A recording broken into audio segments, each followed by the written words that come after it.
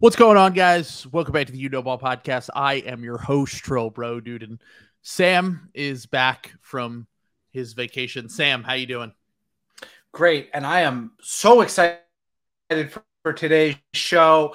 Last week Trill did the music listen podcast while I was out of town, and now we are finally going to do it. 2 hours of video games. Okay, we're going to start with Yakuza 0. We're going to move our way into Disco Elysium, another great flick. We're going to then move on to Shin Megami Tensei 3 Nocturne. Now this is the remaster, so it's a little bit different, but it's still very good. Then we have Nier Automata, and then we will finally move into Mass Effect. Okay, so buckle in, everyone. 2 hours of video. All right, his mic has been muted. He has been compromised. We will no longer have to listen to him spew about this nerd shit on our Alpha Basketball podcast. That's on me. I looked and you said that you said no to that, which I read that as N-O, meaning nice, awesome with an O. Oh, so, cool. That's kind of on me. Yeah. I guess we're gonna talk about Damian Lillard today. Yeah. Sorry. Okay. Cool. Never again. Cool. By the way, don't ever waste airtime on your nerd shit. It's so funny because I've actually recently got back into video games a little bit now that we've had some downtime with no NBA and just kind of needing to fill some more time. And anytime I come across some name of some game I don't know of, you literally just listed every game that I was like, I've never heard of that before. Like when I'm looking through for games to buy, and I'm like, yeah, that's probably some nerd shit Sam would love. Yeah. Yeah, it's all for virgins. So, not that I'm JRPG. Unironically, a bunch of those are JRPGs. I know, except for Disco Elysium, which is the communist game. So, so it's banned from the podcast for other reasons. Yeah, exactly. This is a capitalist podcast. Speaking of our capitalist podcast, who's our sponsor, Drew? Yeah. The DeVos family. Oh no, sorry. Sorry. We got that wrong. That's next week. We unveil that one. So we gotta wait for those checks to clear. Exactly. We got $50,000 coming in of dark money from the DeVosses that we're waiting on us in the DeSantis campaign. I was gonna say the DeSantis hour starts next week. So the YKB super PAC. I've always said that Trill and I have sort of a Casey and Ron thing going on, so pretty similar. I eat pudding, and Trill yells at me not to do it. So me hungry. Hungry. All right. Jesus Christ! All right, let's get into it. Oh boy. Let's talk about our sponsors from Underdog. Sorry, Underdog, for having a terrible lead-in once again. As we usually do here on You Know Ball. Obviously, there's no basketball going on. It's, there is WNBA and Big Three stuff, but no NBA stuff going on, I should say. But right now on Underdog, we are on the verge of football season. The MLB trade deadline was today. We got some slop. I don't know any of the players except for Justin Verlander who were traded, so it doesn't really mean anything to me, but I do love MLB trade deadline stuff because it's always like, the 78th best prospect in the MLB was traded for this 4-time All-Star. And then there are people like melting down on the timeline. How could we give up this guy? He was killing it for the Lehigh Valley Iron Pigs. Baseball rules, man. So great.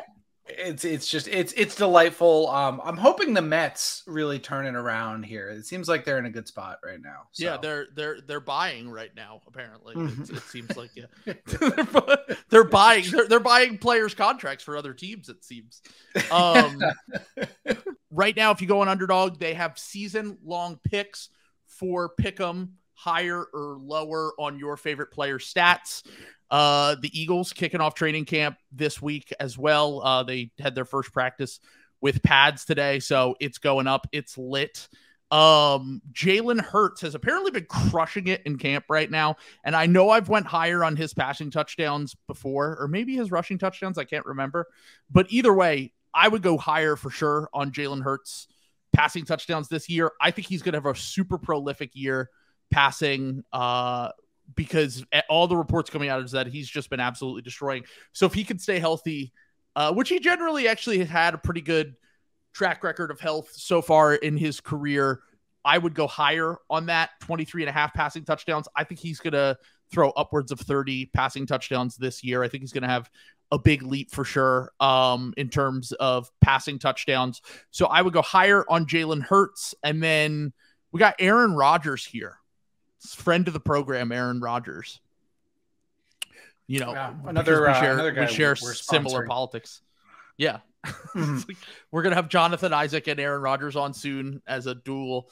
Isaac's been hitting me up about wanting to come on to promote his anti-woke clothing brand. So, of course, I had to say yes to that. There's also, you can go Josh Allen, Justin Herbert, Kirk Cousins, our guy, Kirk Cousins. We talked about Kirk Cousins last episode. Trevor Lawrence, 27.5 passing touchdowns for Trevor Lawrence. I'm going to go higher on that. Trevor Lawrence had a really good second half of last year, being coached by former Eagles coach Doug Peterson in Jacksonville. I'm going to put $10 on that, and you can win $30 if Trevor Lawrence and Jalen Hurts both go higher on their passing touchdowns this season. So check it out on Underdog. Use the promo code SLOP, that's SLOP, to get a $100 deposit match. We'll be doing some fun stuff with them all throughout football season, basketball season, all that good jazz. So link is in the description. Sign up today for Underdog if you have not already. All right, let's get into the actual basketball talk. 8 minutes into this. another hotly paced episode from the boys. Well, we're really, really kind of toughing it out here in this off season in terms of slop. There really isn't anything going on. It's, as we've said before, the great sloppage of 2023, Damian Lillard being, you know, not traded, requesting a trade and not being traded has put a halt on the entire trade market in general. But we did get some interesting news this past week from Shams on Friday, which, long story short here, the NBA basically sent out a memo to Damian Lillard and his agent, a public memo to be like, hey, stop fucking around, and saying that you only want to be traded to one team, and calling other teams and saying, do not trade for Damian Lillard because he is going to be unhappy on another team. You wouldn't want to trade for an unhappy superstar.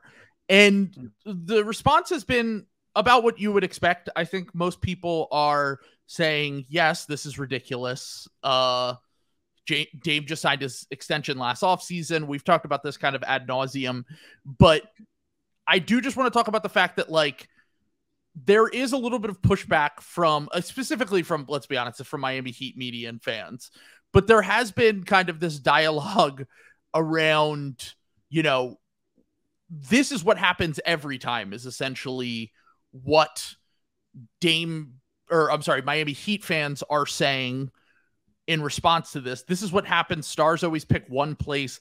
They end up going to one place. But I think that the reason why the league is doing this is probably more so to be like, hey, you at least have to do the charade of, like, pretending like there are other teams so that your team doesn't get fucked in negotiations. You just signed an extension last offseason. And in addition to that, like, you know, Kevin Durant ended up on the Suns after he requested a trade to there a year before almost, but he did at least go back with the team. He did at least play through some of his contract until things really fell apart with the Nets. And then you have situations like the James Harden trade a few years ago. He had the Nets and the Sixers. You had the Anthony Davis situation where he had a list of teams he would be willing to go to, but the Lakers were really the team. And I just think that this is basically, like I said, the league just saying, hey, you have to at least pretend that there are other teams, because otherwise it's going to look bad for the league if a guy who just signed an extension a year ago can handpick the team he wants to go to and also essentially say, hey, you know, I'm not going to put anywhere else on my list so that you have no leverage in these negotiations against Miami. Yeah, I mean, I think that I think that what the issue is like what Adam Silver's like new prerogative. I think like what they're trying to eradicate right now in the league is guys not playing games while they're under contract. Essentially, it is like what they're like really looking at. Like they do not want a Ben Simmons scenario to play out again. They don't want stars they don't want like load management. There's this idea of like trying to make the regular season more interesting without the obvious fix of just play less games. So we're gonna have things like the in-season tournament, which I think will be fun. I mean, if we're I think that'll be fine. I'm not like anti-tournament or anything like that, but this is like more in line with that. Like, I don't think, because they know player movement pays the bills. They know that slop is God. Slop is king in the NBA. And that's how they turn their 6-month season into a 9-month season is slop and slop rumors. And that is what powers everything. Slop is the hydroelectric power that turns the wheel for 3 months here. And if you have guys dictating this stuff too, it's just there's a lot of like power balance things going on here, because I think that what you just said is exactly right. I think that the league is okay with stars having this kind of partner style arrangement where we all know Dame is going to end up in Miami, like pretty much no matter what. But what the league is trying to, it's about the facade, right? It is about the idea of like doing business and the idea of fairness. Like it is America, like corruption's allowed, just don't get caught. Like that's not exactly. That's it. And that's what what we're seeing like play out in real time. So I'm sorry, Miami fans. The jig is up. Our god, Joe Cronin has dictated that Tyler Hero will be going to a third team, or you'll be stuck with him. So good luck. So I do think that is 100% kind of what this whole thing is about. It's essentially, like you said, the facade of fairness, the facade that players don't just get to pick where they go. You have to at least leak 4 teams that could potentially be. You can't just say, I'm not playing anywhere except for the one spot that I want to play, especially when your whole brand this whole time has been Mr. Loyalty and I'll do whatever it takes for the organization. I think that the league is basically trying to avoid, like you said, players missing games. This idea that, this essentially is the new free agency. Let's be honest, that players don't get, it's not free. Like you're not just signing a player for nothing. You have to pay something, but there has been a little bit of kind of pendulum swing from some people within the media that I won't name, but I've seen on Twitter saying, no, this is actually a good deal from Miami and that the Blazers should just get it done. And I do think that they're, and as we've stated before, we had a package that we listed, which was essentially everything the Heat could potentially give for Damian Lillard, that plus them taking back some money in the Nurkic contract, Miami taking back some money in the Nurkic contract, that the Blazers could pretty much easily get off and start their rebuild. But I do think that it is funny just to see kind of people saying the deal isn't that bad, when I think in reality for a player of Damian Lillard's caliber, we know who has the leverage now, is what I should say, is what I'm trying to get at. Because at first it was like, well, Miami actually has leverage because Dame only wants to go there. And it's like, okay, well, if the league is stepping in, I'm surprised we didn't get a longer list since that came out on Friday. But with the league stepping in and basically saying, you can't just demand one spot and force your way there. Plus the fact that, as we've stated before, Portland has no rush to get this deal done. Portland is going to suck no matter what next year. I was looking at the Western Conference the other day, and even if they got Dame back, they would suck compared to the rest of the Western Conference. Yeah. Like and that's part of the reason why Dame is asking out.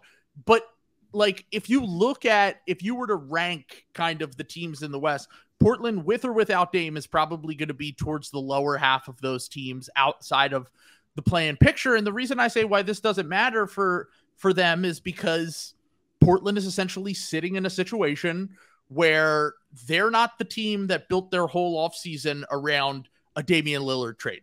They built this team to kind of rebuild, give the young guys the ball, kind of let them cook a little bit, maybe lose a little bit more so that they can get another prospect in the next draft. And then a year or two from now is when they can really start to kind of compete in an improved and really competitive Western Conference. Whereas Miami, on the other side, has built their entire offseason around acquiring Damian Lillard.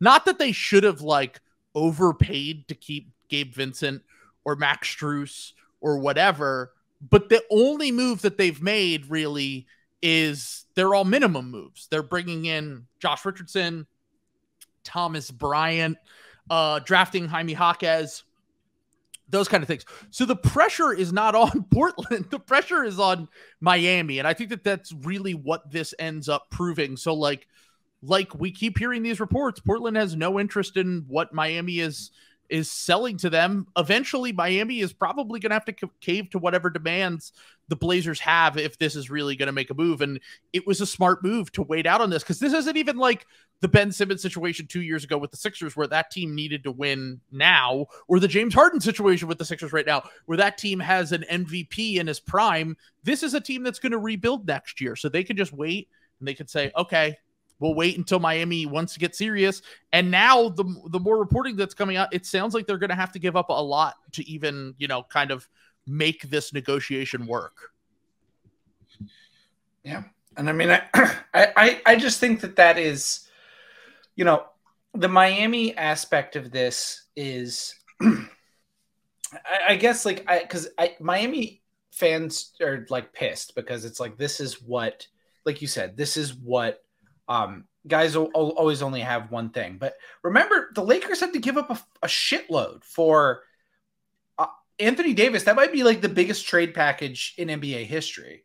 When it's all said and done. Yeah. And also Paul George was another guy that they said, he only had one team on his list. And I do just want to push back on this and say, yeah, but they did that in private. None of that was ever leaked until the move happened. That's the one situation that can't compare to these other ones, because these are public negotiations now, whereas Presti was able to extract maximum value for Paul George because no one knew that trade was even happening. And he was saying, look, we won't leak this to the press, but like, if you want to get Kawhi Leonard, I need to get everything I can possibly get back. Yeah, so that was going to be my point here, is that like, because what happened not this CBA but 2 CBAs ago with the the Supermax and some of these other the higher raises year to year for guys re-signing with their own teams, is they really wanted to incentivize guys to stay with teams, or at least re-sign with teams, stay under team control, right? And that is, I think that worked. Guys are staying with teams. They're staying for the money. They're taking these bigger bags. We're seeing less guys hit unrestricted free agency, and kind of teams ending up in that worst case scenario where you lose a guy for nothing when he hits unrestricted free agency, right? So this is all what all of this has been building towards. Is, I think, when boomers like Bill are complaining about team movement and guys complaining and going under this is just what's replaced free agency. This is actually a good thing, like for teams. Like, this is a much better situation for Portland than how this would have played out if they weren't able to give him an ungodly sum of money. And it was like a $10 million difference or whatever it was versus like a $30 million difference like it is now. Like, this is, he would have just signed with Miami and they would have been fucked, or not fucked, but they would have been a lot worse off. So this idea that suddenly like stars are bullying people, I don't think that's necessarily true. I just think large market teams are getting squeezed a little bit more, and they can't just erase mistakes the way that they used to, Like, I think that you just have to build your team a little smarter if you want to get one of these top guys, and you've got to have more of these assets. And I think that, we're seeing Miami, not being able to dictate the terms, where it's like they're stuck with the Tyler Hero contract, which they thought they were going to be able to unload for free in this deal. And that's not the case. Like, they want the Kyle Lowry expiring, and they want the draft picks. They don't want Tyler Hero, but it's like not tenable to have him on the team. So, again, I think we're going to continue to see this pattern of it's a mistake to sign these mid-level guys, and we're going to continue to see the middle class get kind of squeezed, in spite of what Nate Duncan said and CJ McCollum retweeted. Like, I think the losers are not going to be the teams. It's not going to be stars. It's going to be NBA middle class guys, as guys get more and more scared of giving guys like these $20-25 million contracts that are the new NBA middle class. At the new salary cap, it's going to be somewhere between 25 and 15 million. We're going to see a lot less of those contracts going forward, because teams are going to want the flexibility for the stars. Yeah, and it's funny because Shams came out and said, this is what the frame. First off, every week Shams goes on his show and says the same thing, but in different terms. This is something that he's been doing for a little bit now, where he was like, this is what the framework of a deal could look like from Miami's perspective. 3 to 4 first-round picks, pick swaps, second-round picks, Tyler Hero to third team, expiring contracts, and young players with S in a, in parentheses. Parenthetical. I just think that I think that this is essentially the same thing that he's been saying, but he's at least willing to admit that Miami's going to have to basically give up everything if they want to acquire Dame, because Dame is someone who, the Blazers still have to say yes to this deal. And they have to find that third team to take on Tyler Hero. The expiring contracts, as we've noted before, like mostly Kyle Lowry's money, 3 to 4 first round picks and pick swaps was the interesting part to me. Like, I think we could be looking at a situation where the Blazers actually end up getting everything we talked about. And maybe they say, there was another report from a Miami reporter that said the Blazers prefer Jaime Jaquez, who they just drafted and is now trade eligible. The Miami Heat just drafted over Nikola Jovic, which I figured they were going to get both of them, but maybe they're just interested in Jaquez, and then they're trying to pry more draft picks, whether it's swaps or actual first round picks from the Heat. Like, we could be looking at a situation where they don't have the main piece that the Suns just gave up for Kevin Durant in Mikal Bridges, who's a very good youngish player on a really good contract. They don't have that kind of guy going back. But like you said, they can give them the flexibility if they send back Kyle Lowry. And if they can find a team to take on Tyler Hero's contract, plus they can give up a bunch of draft capital. Like, my whole thing is, like, Miami's been building up to this moment for years. There's no reason that they shouldn't just fucking make a serious offer and get this over with, because we all know how this is going to end. And I think that maybe it just we have to wait until training camp for this all to come together. But we know that Dame's going to end up on the Heat eventually. And like we said, they don't have the leverage just to be able to be like, no, we're good, we're not going to make any moves. The NBA is better than it was before. The Eastern Conference is better. And as great as their finals run was, they were an 8 seed last year. Like, they have a star player who misses a lot of games in Jimmy Butler, and they have less depth than they have last year, even though they could always pull some depth out of their ass because Spo's an insanely good coach. But it's still, my whole point on this is that Miami is not in the driver's seat like they thought they were. And I do think that we're going to end up seeing a deal some point, either just before training camp or during training camp, where they're giving up everything that they possibly could. And, Dame ends up on the Heat eventually, but it's not going to be, they just don't have the leverage to sit on their hands and do nothing. I can't wait. And well, and they're gonna have the chance to reload too.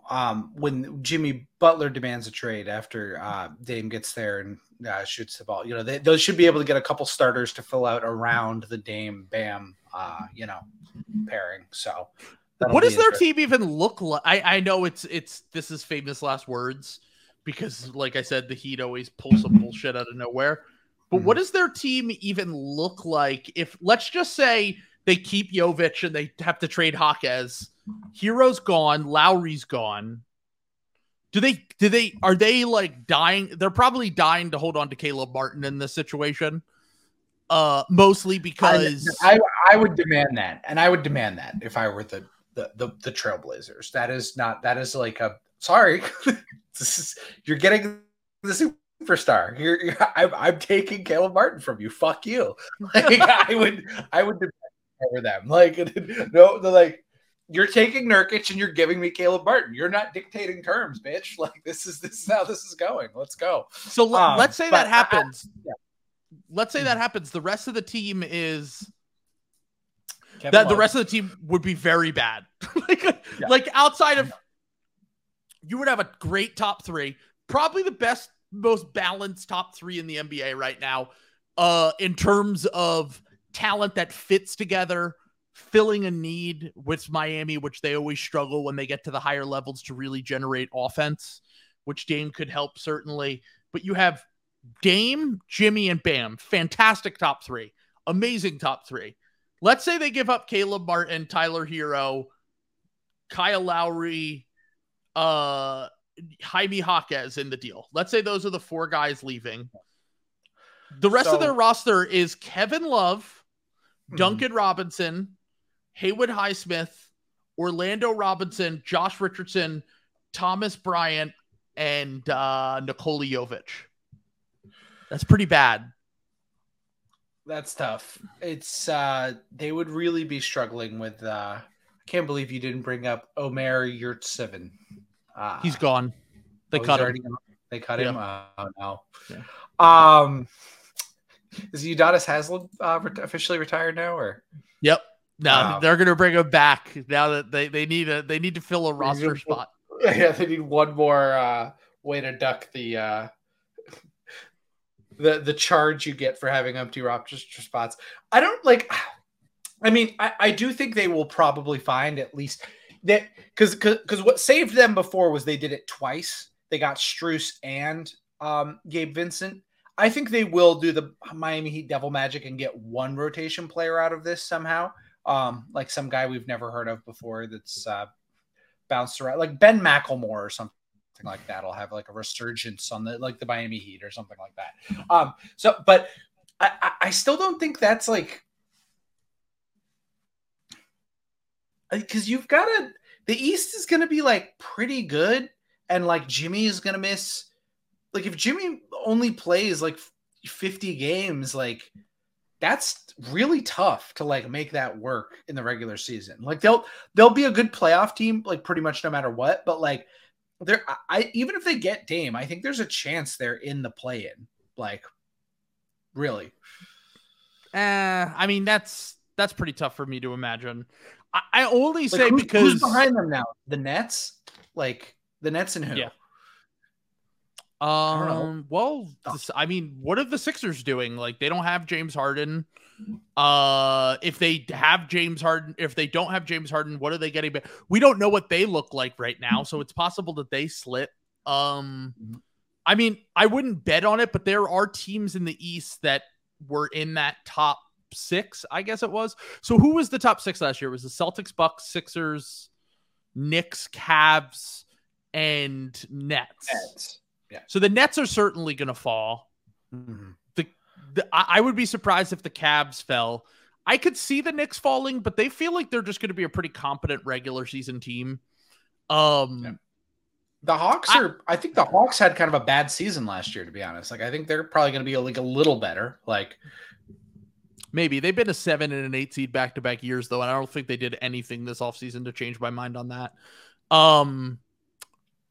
Yeah, I don't. I just don't think a team with Damian Lillard, Jimmy Butler, and even if they have to play more games in the regular season with those three players, those guys kind of fit well together. Like, I just think that when those guys are good, are healthy, they're going to be really good. And the question is, what does their health look like? I have a harder time looking at the Western Conference and feeling who is going to fall because there are so many good teams. The East, I feel like there's at least a few variables in there that, like, I don't know, like the Knicks aren't like an overwhelming top 4 seed to me. The Sixers have a ton of question marks. The Nets are certainly going to fall. And I don't really see a ton of teams that are like certainly going to rise and jump. Now, the Magic could. There are some teams below them that could. The Bulls could maybe have a good year or whatever. But I don't. It's hard for me to ever see. Spo made it to. I know the East was worse, but Spo's made it to the playoffs with so many bad teams, dude. Like so many bad teams. And now you give them 3 legit stars that complement each other well. They're winning 50 games. Yeah. I mean, I don't know. I just think like a 7 seed is in play. And if you're a 7 seed, you can fucking go home. Like, cause I don't think the other thing that we're not considering is like Dame like was injured like not that long ago. Like, you know, Bam's kind of an Iron Man, but like Jimmy is always misses a shitload of games. And I just don't think, I think the drop off for the Miami Heat going out of their rotation, if any of their stars get hurt, that's really bad. Like you're bringing in a sub replacement level player to replace your superstar anytime any of those guys miss games. You know, there's no wiggle room whatsoever. Like that's almost an auto loss. Like in whatever that game is, unless you happen to be playing one of the bad teams. Because that's the other thing is there's a lot of fucking parity in the league too. There's not a lot of easy wins anymore in the NBA. Like you could lose to anyone. Yeah, there's Detroit. Well, they at least have some NBA players now. Well, do they? I don't know. It's hard to say. I don't really know. Sorry, Tom. Sorry. I'm sorry, dude. Well, we won't talk about the Pistons anymore. But no, I do think there is an argument to, okay, we built this team that even that Miami team last year, they suffered through a ton of injuries. And they had a lot of theoretical depth, at least, you know, it kind of showed off more in the playoffs. They got Kevin Love later in the season, and he kind of had a little bit of a resurgence. I'm not even sure you can count on that, to be honest. Like, how old is Kevin Love now? 35? 34? Like, I don't think that it's a certain thing that Kevin Love having... I mean, we see this all the time. Where, like, Blake Griffin, for example. Remember he had that, like, resurgence with the Nets? And then the next year, he was just completely unplayable.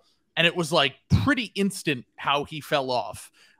Even despite the fact that he had kind of a bounce back year. So like there's an argument, but there's also like, is there any coach in the league that can figure out this fucking depth thing? I feel like I trust Spo to figure it out. Like I'm not saying that they're going to be the 1 seed, but like you have 3 stars. 2 of them get hurt a lot. And Bam is good, but he's not carry your team good.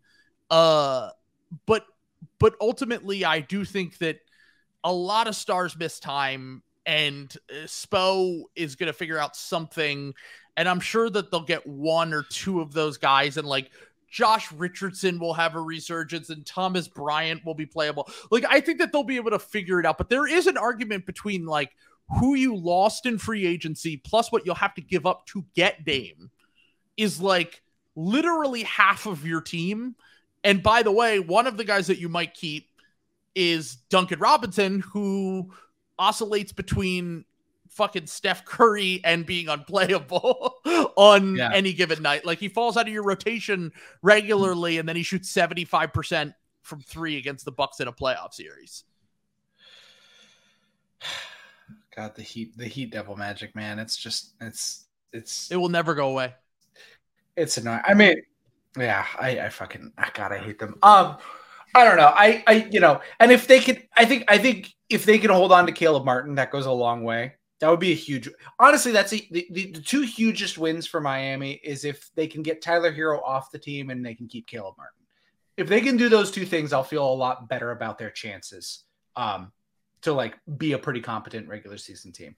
Well, I don't even. The Tyler Hero thing even matters less because he's like a fine regular season player. He just can't play him in the playoffs. So, it will then be good. So, we'll see how the trade shakes out. I still think Dame is definitely going to be on the Miami Heat. It's just a matter of what the god Joe Cronin can extract at this point.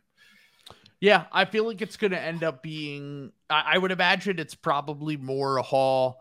I think that they might be able to use the Caleb Martin thing. Sometimes in deals, like when teams are like, we're not giving up this player. A perfect example of this I like to use is when the Wolves wanted to hold on to Jaden McDaniels, which is smart because Jaden McDaniels is a really good player.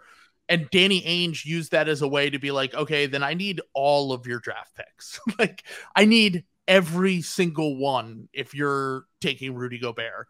And I'm hoping that the Blazers are able to say, okay, if you want to keep Caleb Martin, we need everything else you can possibly give. Figure out a way to extract positive value from another team for Tyler Hero and send that to us, and just give us anything that we could possibly get in terms of draft capital and prospects from you or other teams, because we're not going to, do a deal that is, like we said, bad for us, but also like, look, if they make Caleb Martin their priority, if I'm the Blazers, I don't have a ton of use for Caleb Martin. I'd probably end up flipping him anyway to another team. So it's definitely possible that something like that could happen. But enough about this. There's not really enough new information on it to dedicate an entire podcast to it. So let's move on to some other news that happened, which will lead nicely into our segment today, where we tier rank the NBA national media personalities.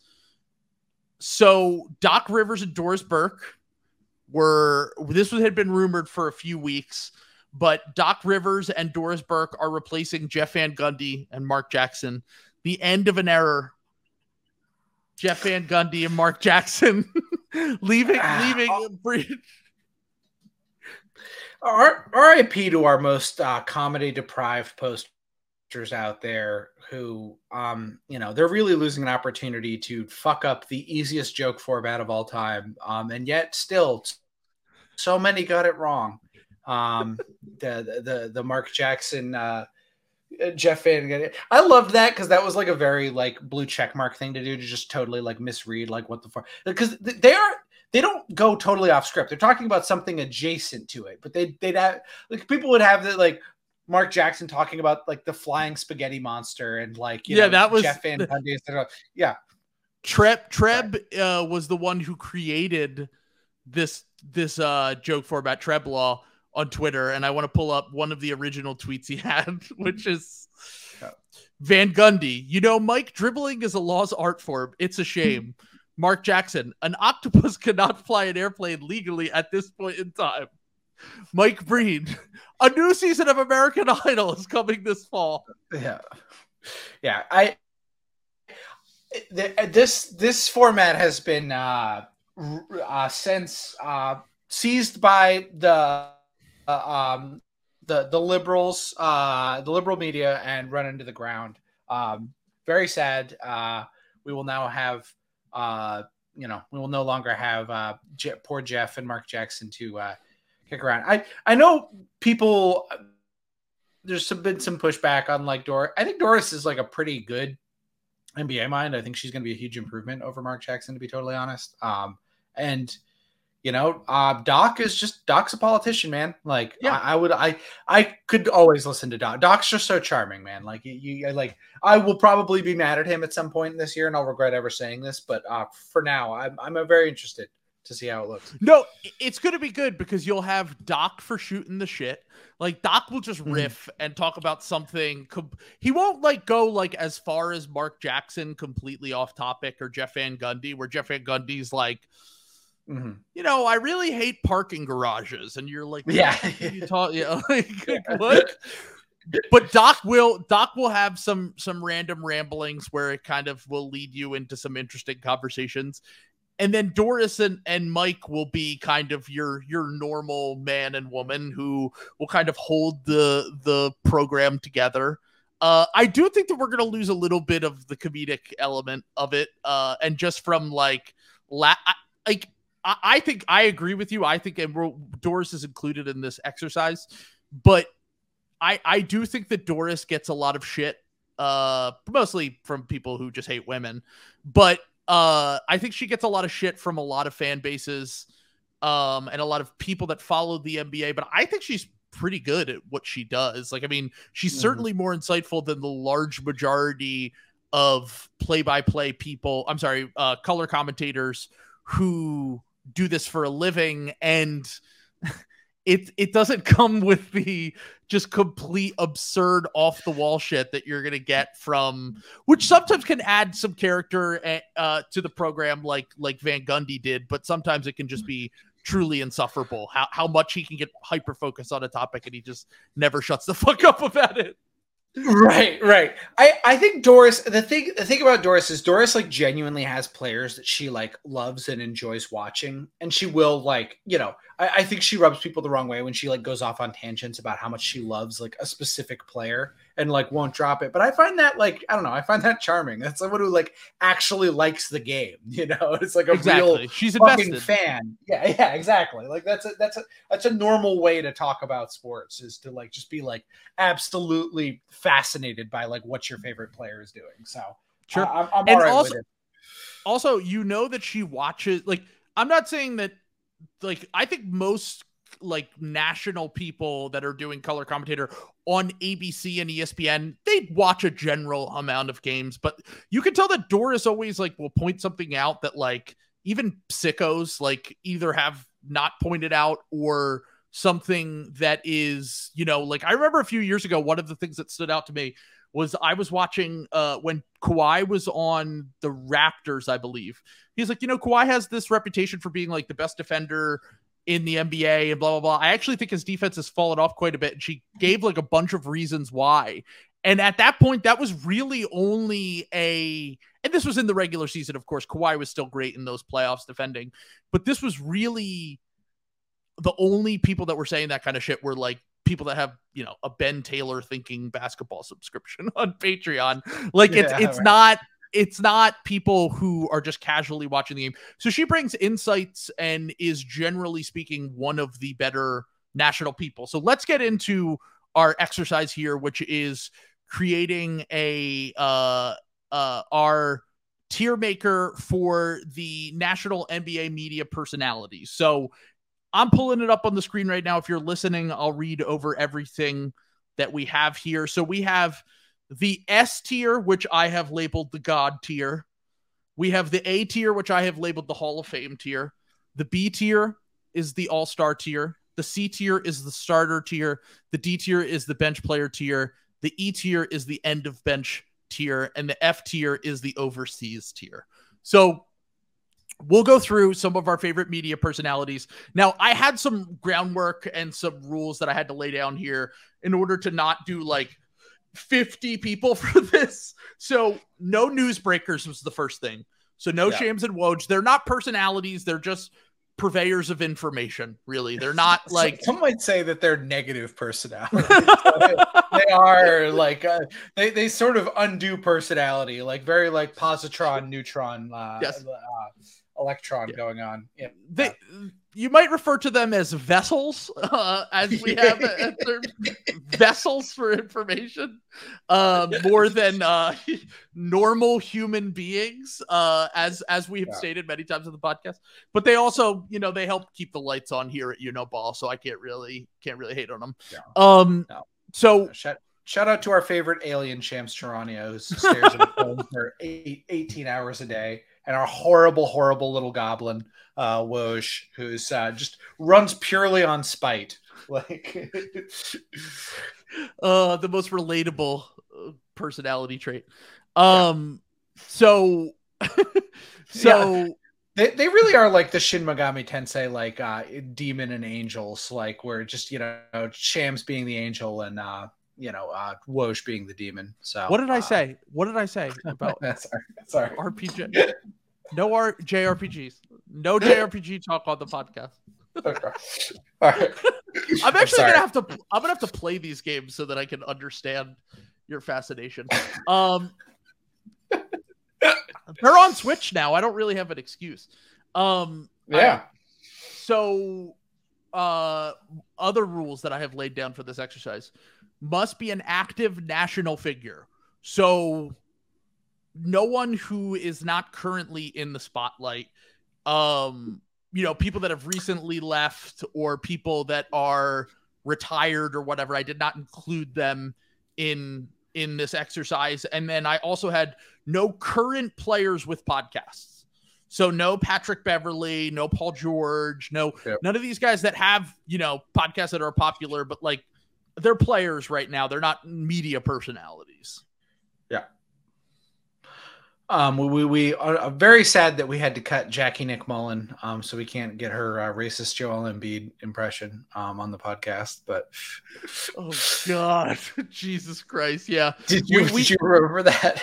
She just went on the podcast and just did like the most racist thing I've ever heard. And Bill just goes, "That was pretty good." Do I forget? How could I forget it? That's the reason Joel Embiid followed me on Twitter, dude. No. So who can say if it was bad or not? That's a joke. It was obviously bad. But no. Well, the final criteria too was no Gilbert Arenas. Unfortunately, I didn't. Okay, so I cut Gilbert, not because Gilbert Arenas has an underdog show, which was definitely part of my thinking here. But I can't really give a genuine opinion on Gilbert Arenas because I've never watched anything. But all I ever see, first off, I do think Gilbert Arenas has a good personality. I think that he is clearly a very talkative guy. It's just that my ongoing joke on Twitter has always been, I just see clips and quotes from him, and none of it ever makes sense to me. Like the way that he goes about, like, I feel like, you ever see the episode of The Office where Michael's in the deposition and he's like, sometimes I just start saying a sentence and I don't know where I'm going with it, and I hope that I find myself along the way. That's what I feel like every Gilbert Arenas quote that I see pops up on the timeline. I can't judge it because I don't watch the podcasts or the shows, so I can't really say this. This is almost everyone on here. I either consume the media or they're famous enough that every single person knows them. So they're guesting on my favorite podcast. They're on television. They're on games. They're on whatever. I tried to stay away from even like Jeff Teague. Like, I think his clips are hilarious on Twitter, but I haven't sat down and listened to a Jeff Teague podcast yet, so I can't really include him. Oh, because let's be clear, I would push for Jeff Teague in the God tier, because I've seen like 5 different Jeff Teague telling a story. He is like an unreal, he is a Charlie Murphy level like storyteller. Like, it is incredible. Like, I really have enjoyed Jeff. If you're the worldwide leader, needs to hire Jeff Teague and get him like out there. Like, he would be incredible.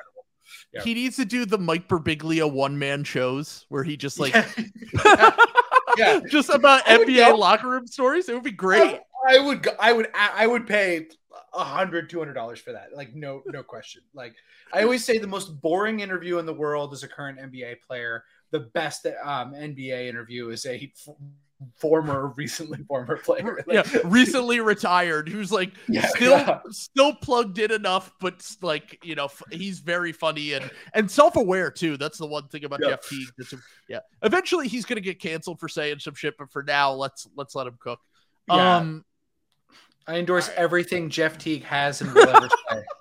I'm sure this won't come back to bite me at any point in time. All right, let's start. I have a list here. It kind of randomly threw their images up, so this is not in order by any means. So let's start with the God. He might go in the God tier. Yeah, I was going to say, this is the easiest one of all time. Windhorst? Windhorst is God tier. Windhorst, so he was like B tier, but like Windhorst, his last year has been unreal. Like, this is like a guy like at the height of his powers. This is like his Jokic like season. Like, this is everyone kind of coming to terms with like oh, this guy is a broadcasting force. Like, I think he's more like I think it's more like his Kyle Lowry arc, where like for 10 years everyone was like, what does Windhorst do? He just follows LeBron. Like, who is this guy? And now he's turned himself into a regular all-star in media with hilarious memes and clips. I think that my kind of general guideline for this was based on their personalities, entertainment value, ball knowledge, and influence. And I will say, I do think that he certainly has a lot of entertainment value and has found a very nice niche for himself over the past year or two. He certainly is very plugged in to what he does with the rumors and the tea leaf shit. And I would say he's fairly influential. I mean, there are guys like, Jake Fisher, who are kind of following the same guidelines that Wendy has set out. Also, the Chris Haynes of the world are following, Damian Lillard in the same way that Brian Windhorst followed LeBron for 15 to 20 years. So I think there's an argument, but I don't know if you could put him God tier just because think about like the greatest of the greats. They've been killing it since they got in the game is what I'm trying to say here. Yeah. I mean, like also like Wendy's like, he's learned not to like bring this up. He doesn't really have ball knowledge. Yeah. So like whenever he has to like actually talk ball. Yeah. I'm glad you pulled this James quote up because this is, I totally agree with this. Wendy was a role player eating off other success and then went to his own team and thrived, which could be like a Jalen Brunson is like another comp that you could make for him. Jalen Brunson, Kyle Lowry kind of having like mid-career, although Jalen Brunson's still only 26, but mid to late career leaps. And truly showing their value while, like he said, he's cooking on his own. And now he's the lead of the Hoop Collective. I think that I'm going to put him in Hall of Fame. Let's put him in A tier. Yeah, that's fair. The A tier Hall of Fame. I think that Wendy has the only thing he's missing really is that true ball knowledge. He really clearly does not watch enough basketball to be in the God tier. I think the reason why I think he watches games. I just don't think that he knows what his bread and butter is. And his bread and butter is not that's true. breaking down film and like, doing the analysis thing. Right. It's the rumors. It's the tea leaves. It's all that shit. Yeah. No, Wendy, the Shade Room proprietor. Like that is his job. Yeah. He's and we love him for it, folks. We love him. Yeah. Yeah, he's NBA TMZ. We love it. Yeah. So the second one up, it's funny that this was the last inclusion on the list suggested by you. We have Wendy's Hoop Collective partner, Tim McMahon, who he was once again the last cut on this for being included. And the reason we included him was because he's made a little bit of a name for himself over the past 2 or 3 years. I think that he was kind of more of like a periphery character. He would go on Low Post every once in a while. He would go on Wendy's show, but now he's a permanent member along with Bontemps of the Hoop Collective. He's somewhat of an insider.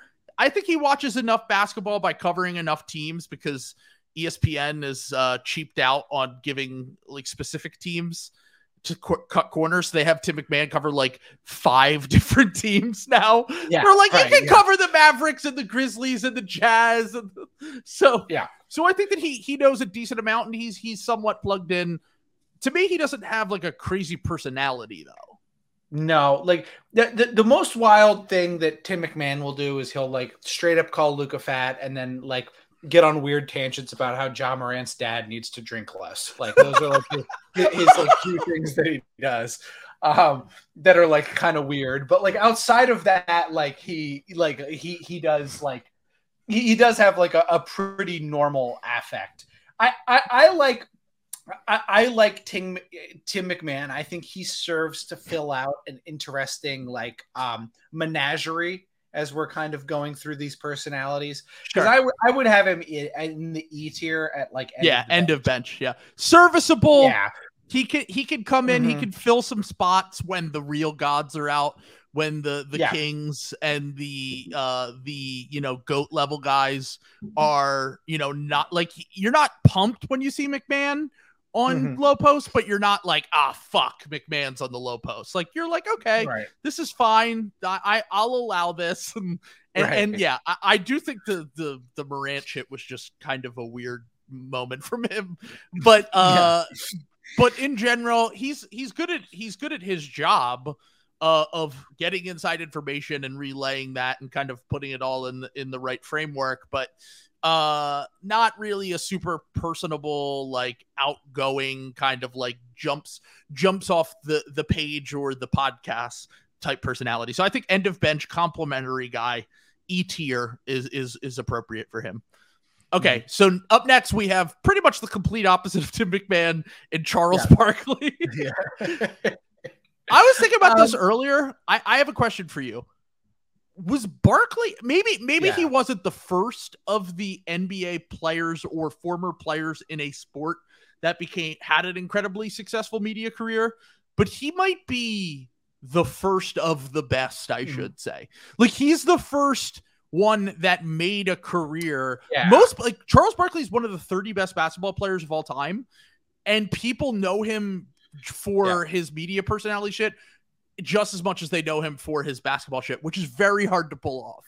I would say more at this point. Honestly, I would say more at this point. Yeah. I think that was kind of true in like the 90s and 2000s, but I think at this point, like, everybody just knows Charles is like the guy laughing with like Shaq and Kenny and Chuck and like doing the thing. So I think this is like because the other thing is Charles's ball knowledge is god awful. So that's like hold on. Yeah, I'm going to defend Charles a little bit. Okay, go ahead. I do think that he falls into boomer tropes a lot. Yes, he falls into this guy's got to do this and he doesn't want it enough and blah blah blah. But like, comparing his knowledge to like anyone else on that show, I think that it's very obvious that Charles Barkley watches, pays attention to, and analyzes more basketball than the now look, the guys that you're comparing him to are Shaq, who doesn't know half the players in the NBA, and like, he didn't know who Alperen Şengün, even Pascal Siakam when he like had made an all-star team, Christian Wood, those kind of like good players, he has no idea who they are. By the way, if I were Shaq, I wouldn't either. I'm just fucking hanging out. Like, there's no reason for Shaq to put it in. Like, just hang out and be charismatic. Like, it's fine. Like, he does not have to work that hard at that job. That's fine. And I still love that show. Yeah. But to your point, yes, Charles like will at least make an effort. And I do think, like, to undermine my own point here, I do think that there is something to be said, but just by being a player, you do grasp things intrinsically that the rest of the media class is not going to get. So there is, this must seem like a little bit of a no duh, but I do think that there is, because I do think people kind of write off when players like get carried away, like with guys who are like really good with like technical skills, like, you know, saying like Kyrie Irving's like one of the 5 best players in the NBA because, you know, he's doing things that are like very impressive when you're like out there playing against him. But I do think that but I do think that there is like a real thing that like none of us are ever going to get as you know, people outside the NBA. And I think Charles was one of like to your point, his role is like the forefather of this fusion of charisma, being an old player, and like at least trying to watch games. He's super funny too. Yeah, that is the one. Charles is a hilarious off the cuff person. I want to. I've talked about this before. The inside the NBA in general is really, really good. Like, when people get mad at it, I always laugh because it's like, this is for the casual viewer. This is for the person that just wants to sit back and not think and just watch some guys riff on basketball. Like, this isn't it. There are outlets if you want to learn about basketball. There are things that you can find on YouTube and podcasts and all that shit. Like, that information's out there. This is for your mom who's just watching who's watching a Sixers playoff game and is just like, oh, these guys are funny. My girlfriend thinks it's hilarious every time they do the thing where they sprint to the screen and like try to touch it first. Like, that, this is for the masses. And Charles, I will say Charles is is good, despite the boomer tropes and despite how he can get caught on certain things and have this mindset about, and kind of keeps all of his commentary kind of surface level when it comes to shit. I think he's a pretty fine commentator compared to his kind of contemporaries who are in the same mold of guy like that.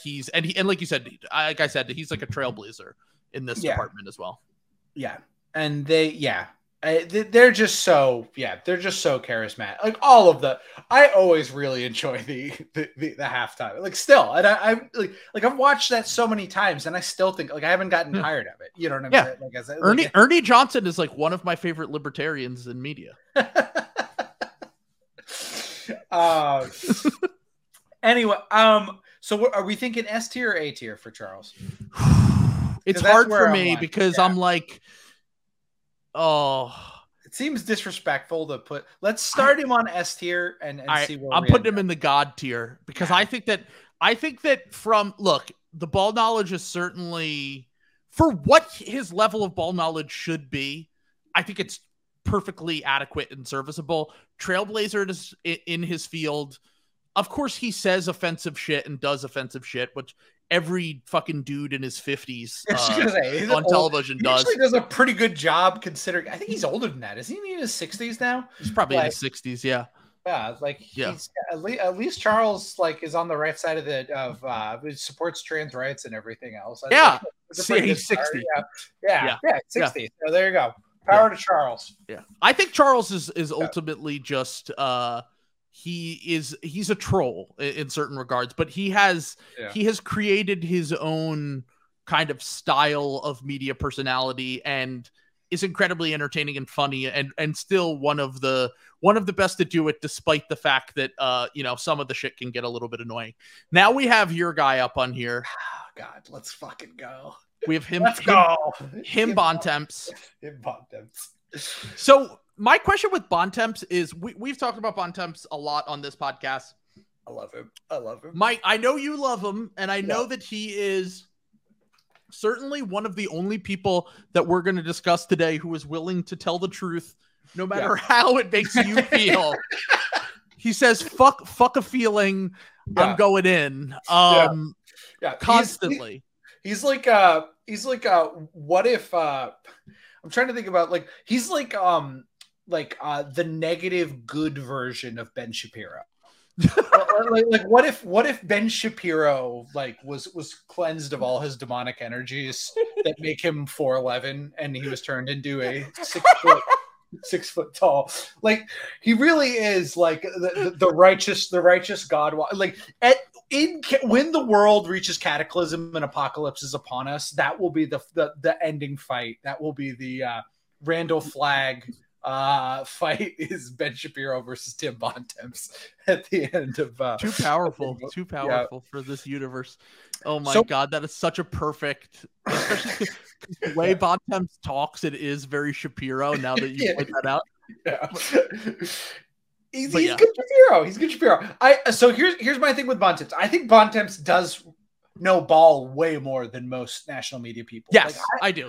I honestly think he's he might even be better than Zach Lowe at this point, and some of these other guys that are really on the high end. He'll always be honest. I think there's a lot of entertainment value to be gleaned from just the extraordinarily frank way that he puts things. Just taking I love that on podcasts he will put his co-hosts in rough situations where they feel like they have to defend a player because Bontemps is being too dismissive, Killian Hayes. And these guys like Lowe who have contacts have to protect their their stuff. Whoa, hold on. So I love all of that stuff. That said, he is not I recognize he is not Windhorse tier, and he is not anywhere near some of these other people we're going to talk about. But I think he could get that. He is a star hiding in plain sight, to tease one of our things from later this week. He's essentially. So here's the thing. I don't think Bontemps could carry a show by himself, which is That's a big true. part. Like Barkley could easily carry a show by himself. That's true. Windhorst has gotten to the point where he is the center of a show, at least. Mhm. The Bod Temps thing, he's more of a complimentary guy. He's more of an up-and-comer type. He's been in the game for a few years. He's certainly getting better. I think starter tier is good for Bod Temps. You think that's good? Yeah, I was gonna say yes, C or B. Yeah, we'll see where I might try to push for moving him to B later on in the program if we once we start seeing where some of these shake out. So we'll see. Yeah. All right, so the next two are very exciting ones. S. Yeah, S automatic. Right. So this is Bill Simmons, who is, he keeps the lights on here at the Ball podcast, probably more than anyone else. I mean, Bill once again kind of falls in the Charles Barkley level of kind of at sometimes being out of touch, saying things that are a bit off the wall, not really being totally plugged into, what's happening with players and how they're doing currently. But on the whole, there's not really many people who have had more influence over sports media than Bill Simmons.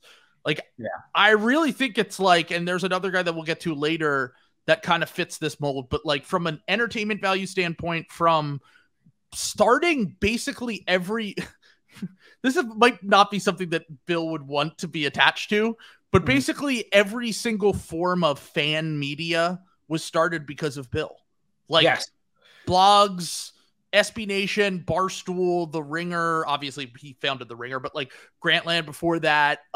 Anything that is not pure journalism that is kind of a way that people consume sports, even to the point where those kind of people are getting on television and shit. And that kind of podcast, and even some former player podcast type shit, that shit is more popular now than your generic traditional media in terms of media consumption. Yeah. I mean, you go back and you read old Bill Simmons, articles and columns, and it is so run of, because that's the beautiful thing about Bill is Bill's tastes are so fucking bland. He is just so fucking middle of the road. All of the, everything that he is referencing is just an dude thing. He loves The Godfather. Sure. He's always talking about these 80s. He loves 90210 and Top Gun Challenge. Yeah. Just these very basic things. And everyone else has kind of spawned off of that. You've gotten these more and more boutique, all media, you've gotten these more boutique versions of it. And it's, even something like Deadspin, I think, has roots in what Bill started, and now Defector.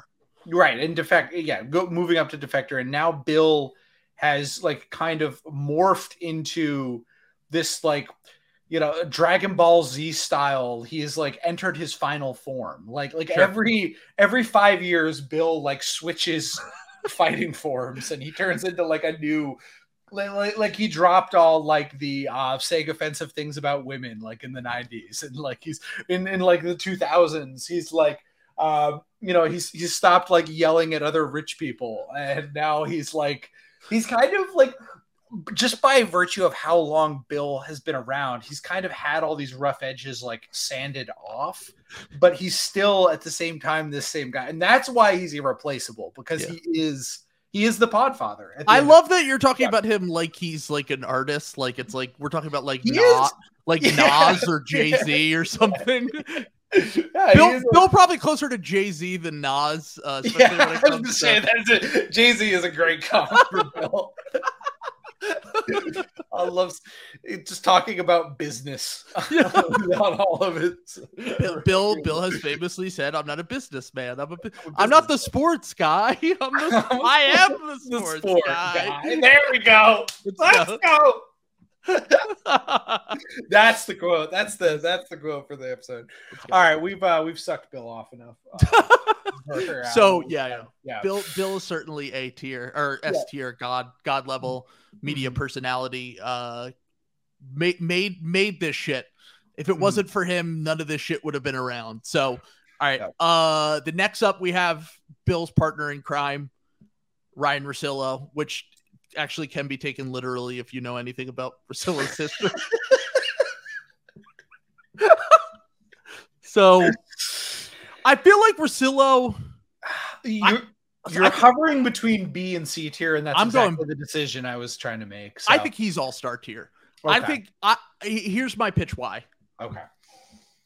Russillo can be the host of his own show. That's true. Yep. He can be a great guest on podcasts and shows.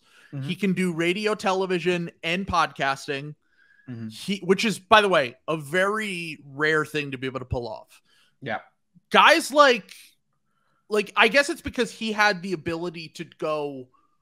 He was on television and radio first, and then he went podcast, internet media. So he had the luxury of being able to kind of work. Whereas guys like Zach Lowe are like doing podcasts and writing first, and then having to grow into that level of studio show, which takes a while to get used to, dude. Like, it's really hard to pull off. Like, Bill always talks about how he fucking hated studio shows. Yeah. And like that was like when he talked to Stephen A. Smith for a while, that was like all they talked about was like how hard it is to do like the halftime, like what Charles does and like the halftime shows and stuff like that. And Russillo, like just has done some of that stuff. I think the other thing we didn't talk about, I forgot to mention with Bill, that Russillo is also good at. He's actually a really good interviewer too. Yeah. Bill, that's one of Bill's underrated skills. Is Bill is actually like a pretty good interviewer, and Russillo has a lot of that same things. It's kind of that Joe Rogan thing. Yes, I've always called him NBA Joe Rogan. Yeah. Where, if you have this like, I don't want to say smooth brain, but like you just have this like this intellectual, like curiosity.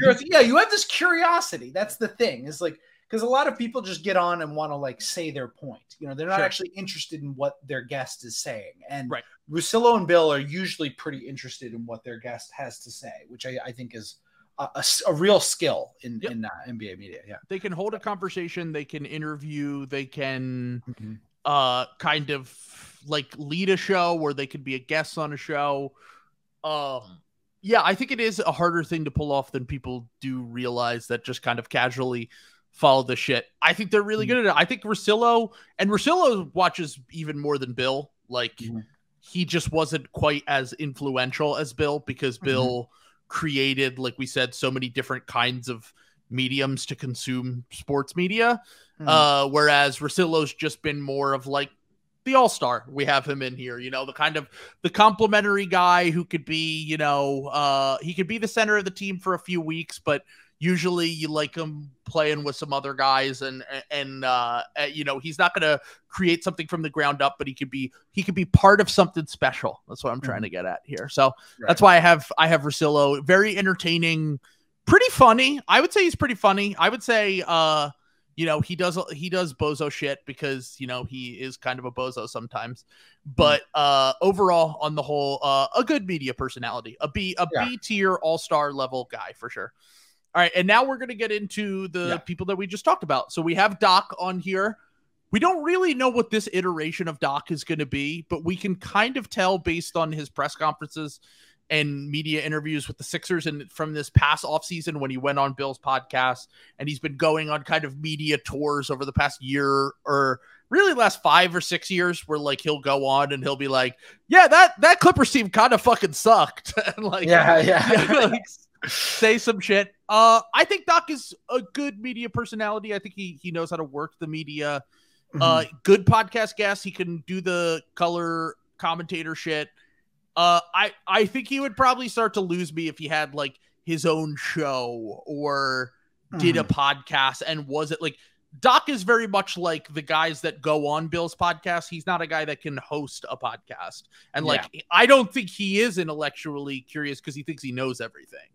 And he doesn't have, like a lot of these other guys like above we've had, like Charles, like he doesn't have, Doc is very charming. He doesn't have like the Charles. Nobody does really, Doc, I'm interested to see them putting Doc in the booth before ever putting like him on like a halftime show, Did he used to? I think he used to do media at one point, right? Yeah, he did it very briefly. He had like one season, or maybe like he got fired halfway through a season with the Magic, I think, or something. And then he did games, and he actually did it before that, before he coached the Magic too. I think Bill said that on his podcast, that he loved Doc doing the color commentator shit like 25 years ago or whatever it was. And I do think that if he had went down that lane, he probably could be much higher, but we don't really know what he's like yet. That's what I was just going to say. I'm going to invoke Bill here. I'd like to see it. Can I see it? Can I see it first? Can I see it first? By the way, that TikTok and YouTube clip that went viral where you made fun of him and it blew up. People still comment on that like he was right, and I'm like, yeah, I know he was right. Yeah, he was talking about the Clippers, and he's like, can I see it? Can I see him on? We never say Bill is wrong. No. I think that was part of why I was able to guess that, because it was an easy. Because that's the other thing Bill loves to do, is say the most obvious, easy thing. I mean, I did pick the Clippers to be in the title, but however, we don't say that. So I would put Doc in C tier for starters, because I would like to see it first. But okay, yeah, let's go C tier. Start. Yeah. I agree. Yeah. I think for now, let's put him in the C tier. Let's see how he cooks this season. Also, another part is like. This is like we're trying to do Bill putting Chet Holmgren in the fucking trade value list. Yeah. Can I see it first? I want to see it play for one. We're doing our greatest sin, which is we always make fun of Bill for the fact that he always puts rookies in there. But I was gonna say one thing with Bill. It's kind of like when you, I'm sorry, with Doc. What the one thing that you worry about with Doc, and I'm genuinely not even joking, he's doing color commentating. And like, it's kind of like Kawhi with his knee, where you're just like, is it just a ticking time bomb? Like, his voice has been going for like 20 years. Yeah. He's got like a smoker's voice. Like, at any moment, Doc's voice could just give out, and he might just be completely unlistenable on these programs in the way that he kind of talks and delivers. And he becomes a pretty, I would say pretty quickly unlistenable, and might have to medically retire due to his voice. gonna have to get a disabled player exception to sign Jeff Van Gundy back to the team after Doc blows out his voice. I think Doc's voice he's not gonna be shouting at players anymore, so yes, I think I'm gonna bet on Doc to hold up. Yes. Okay. So now we have Doris Burke, who will be Doc's partner. Okay, so Doris is also doing kind of color commentating along with Doc and Mike Breen. We talked about, I like Doris. I think she's really good. So yeah, maybe you can help me figure this out. Did we talk about this before? Where I was like, why do Celtics fans think that she hates Jason Tatum?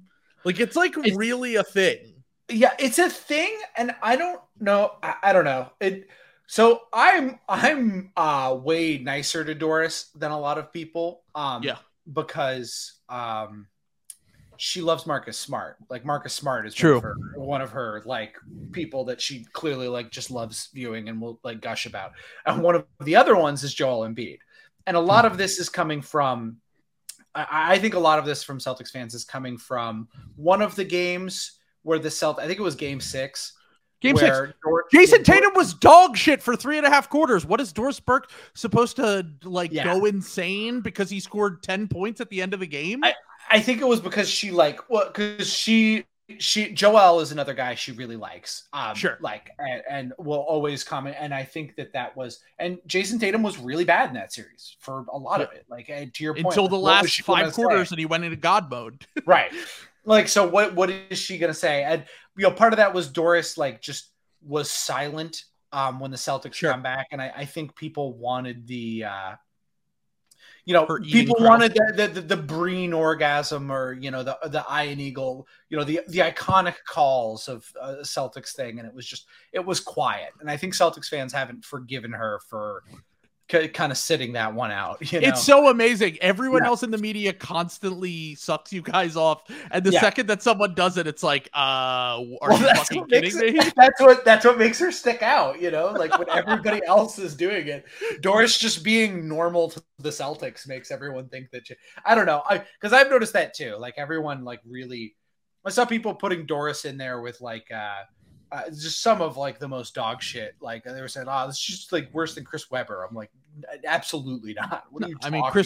Chris Webber was, and he's not on here because he's not active.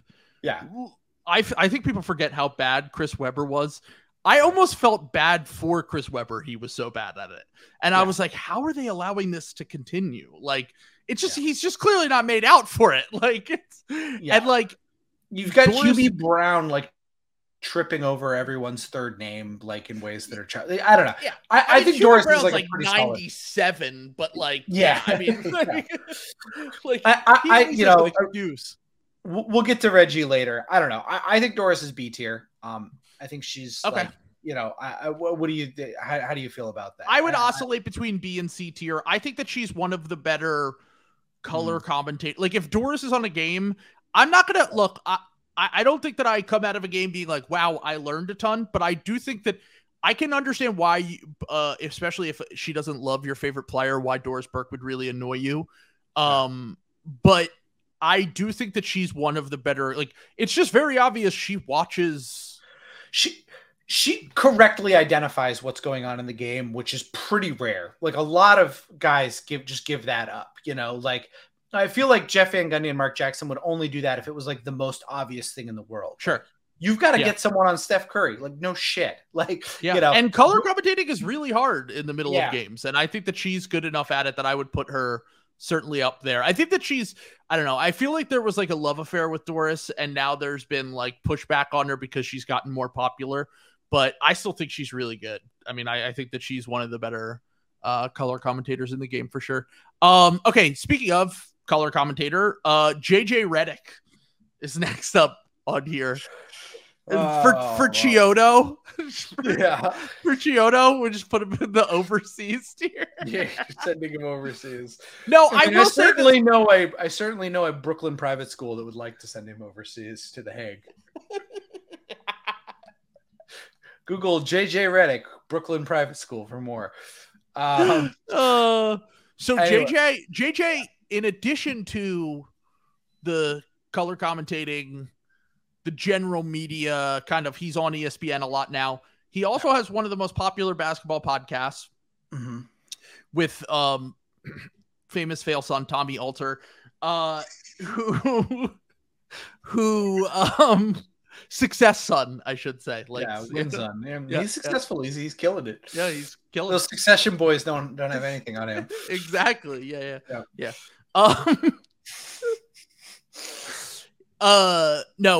So yeah, The Old Man in the Three is a very popular. I mean, it's all over my YouTube. He interviews a ton of people. I think that Russillo's talked about this before, where like he gets a lot of good information out of people in interviews, but he also kind of has to kiss their ass in order to get that information. But also I think players respect him. I think that he annoys me personally. I think I've literally called him a Pod Save America analyst before. Yeah.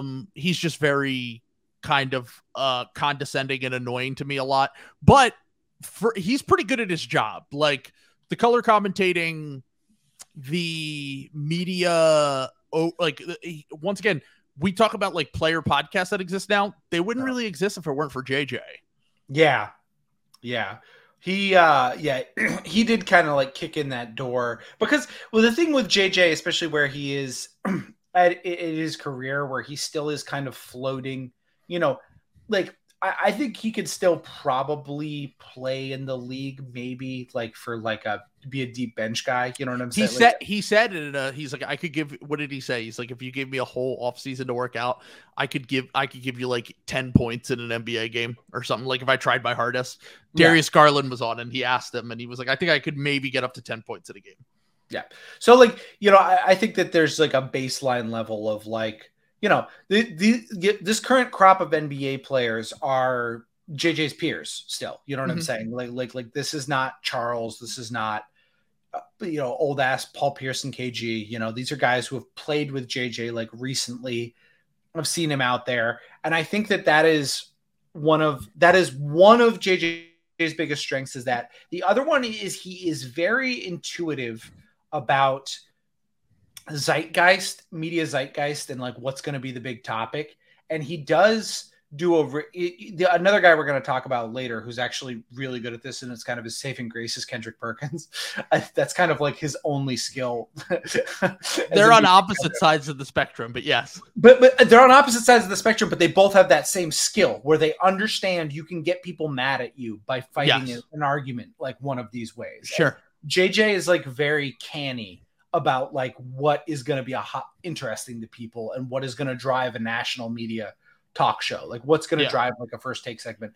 But where JJ separates himself is, and why I find him annoying, is he acts like he's above that. And he's like, yeah. And it's like, no, you're absolutely a part of this. Don't act like, oh, the media, what we do in the media is we drag these guys through the mud. No, fuck you. You're in here too, man. Like, you're literally brought on. It's like Crossfire. Like, you're brought on to be the antithesis of the Kendrick Perkins. That's the role you're playing. You're also a part of this. And it is, I just, and maybe some people feel this way about Doris, but we don't have like JJ's level of like fame and like how many people consume JJ's content from First Take to Old Man in the Three to the games is massive compared to someone like Doris, where like you hear that kind of, like you said, like pretentious smugness come across, and it can be very off-putting when you hear it very regularly. I think for Old Man in the Three, I think his podcast is I think he's very good at interviewing people. I think he's very good at just having like entertaining podcasts. I think that, like I said, he created that lane for them. But just on a personal standpoint, I can't stand the guy. I think he's super smug. Yeah. Like, and again, though, but that's also part of his chart. He's out there to be the East Coast elitist. Like a Duke guy. Yeah, James says it right in the comments. It's a Duke guy. Yeah, exactly. Yeah, exactly. He's going to be the fourth mic on Pod Save soon. So I'm going to let you pick for this one because I can't objectively do it. Well, this is the thing, is because I also don't like JJ, but I do think you have to put him in the starter tier. Okay, like just with where he's at right now. Maybe we'll move him down to D tier as we go along here, but sure. I think that he does have that cachet interview wise, like an objective, an objective analysis would put him in the C tier. I think. Sure, so. And it may be even higher just because the fact that he's only been doing it for like he's only been doing this for like 2 years, and like. He's certainly gotten very far, as far as you possibly can for a guy that's only been doing this for a few years. The podcast goes back to like 2016, I think. Yeah. But the most of this kind of shit has come around recently. Yeah. All right. So now we're moving into Ramona Shelburne, our girl from Momo. That's the name. I forgot. Momo. From ESPN. She does journalism, quote unquote. Consent manufacturing for her role. So can I say something? Because I just put it together just now. We were just talking about, she really is, she's in the exact same place in her career that like Windhorst was like 7 years ago, I think. Okay. That's actually a good point. Yeah, if there could be a renaissance coming for Momo, like once Jeannie Buss is arrested by the SEC or something for her like tequila company with once Jeannie has to move on, and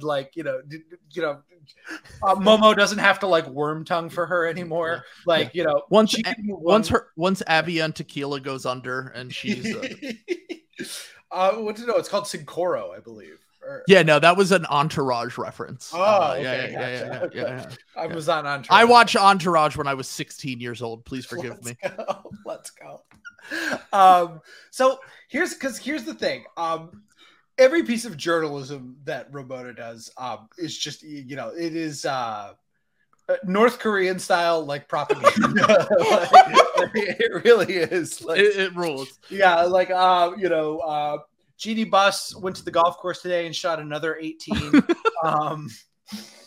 She's broken every record in the thing. Now that said, Ramona also does occasionally break news. Like she will like I'd say like one time out of 5 she is having like a real journalistic like breakthrough. But unfortunately we're not talking about journalism right now. We're talking about sports and media personality. I'm going to put Ramona on the D tier, but I'm keeping my eye out for a Windhorse renaissance for her. That's such a good comp, just because the fact that it is for years everyone was like annoyed by Windhorse and just thought that he kind of carried water and did whatever. But but I mean, and that's kind of at the phase of the career where she's at now, specifically for the Lakers and the Warriors mainly. But yeah, maybe we could have a Momo renaissance sometime in the next few years. I think a bench player is good. I think that I mean, like the thing is that she, I don't know, her podcast, like her on the Low Post is, it can be so boring sometimes. Do we move her down to E tier? I think I'm gonna move her to E tier. Move her to E tier. We're talking personality here, like ball knowledge, personality, kind of like like being like a personality. I don't really know how else to say it. And she's just like, she could be kind of boring. I'm gonna put her in the E tier. Our next one you might need to just do on your own, because this is one of my enemies. So I have to. So you're anti Richard Jefferson because I'm extremely anti Richard Jefferson because he slanders Paul Pierce, or you just think he's annoying?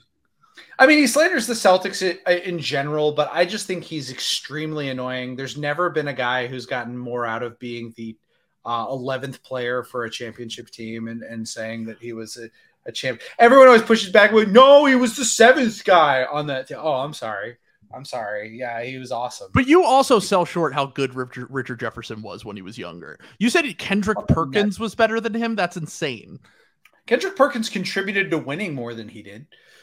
The league was dog shit and not fun to watch, but Richard Jefferson in his like 3rd and 4th season was like almost an all-star. Great. And those Nets teams made it to 2 NBA finals. The worst like NBA finals of all time. Kendrick Perkins was the 5th starter with 4 other Hall of Famers. I don't think. Come on, dude. I don't think this is what I'm saying. He played with Kenyon Martin and you can't. I can't be objective about Richard Jefferson. He's one of the most annoying sports personalities. Zero ball knowledge. Always talking about the quote unquote good old days with Cleveland. He was there for half a season. He's so happy that he didn't have the poor man's Tracy McGrady career. Like, he's so pleased with that. I don't know.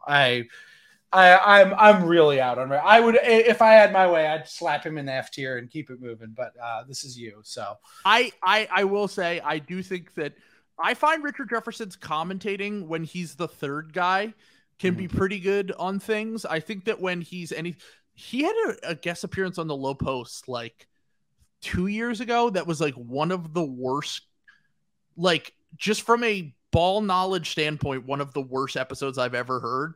Like of him, it almost sounded like he was doing a bit and like just got everything wrong at every single step. And I was shocked because I felt like he was one of the more knowledgeable kind of talking heads and like personalities.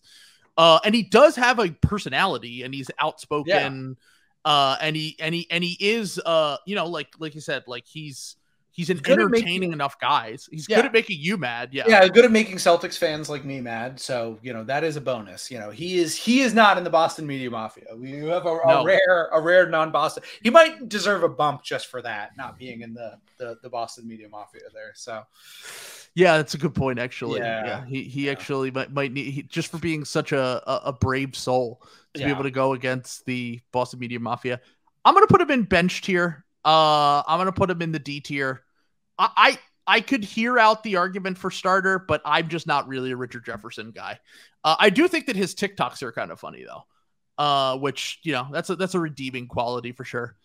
All right, let's move on. We got a few more to tackle here. All right. Let's move on to the next one.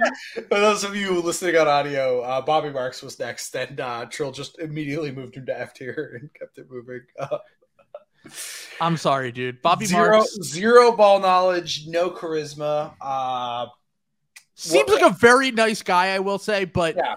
The no charisma, no ball knowledge, and also like was really bad at his job and somehow got a job telling people how to run their front office, and then suggests like the trades that you see from like a fan in the replies to like an NBA Central tweet about like, well, what do you think about this trade? And it's like the worst trade you've ever seen. And Bobby Marks goes on television and he's like genuinely presenting it as a real trade that could possibly happen.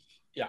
I don't know. Bobby Marks, really brutal. I am a huge salary cap dork, and I find some of like every once in a while he'll say something I don't know that I find mildly interesting, but that is pretty much where his value maxes out. So yeah, I'm fine with having him be our F tier guy. So yeah.